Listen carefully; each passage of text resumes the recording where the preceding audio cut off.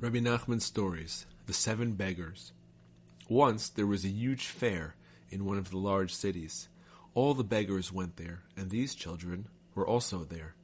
Suddenly the beggars got the idea that these 2 children would be a perfect match for one another, and that they should be married.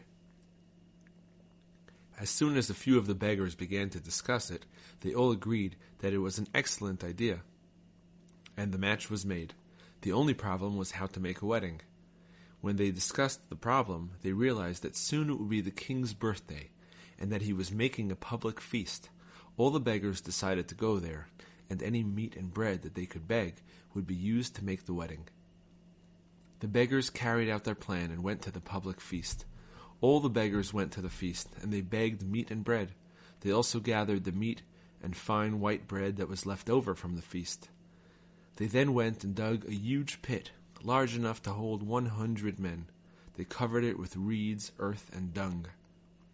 All of them entered the pit, and they made a wedding for the children. The beggars brought them under the marriage canopy, and were very, very joyous. The bridegroom and bride were also extremely joyous. They began to remember the kindness that God had showed them when they were in the forest. They wept and yearned very much, saying, "If only the first beggar, the blind one, who had brought us bread in the forest, could be here."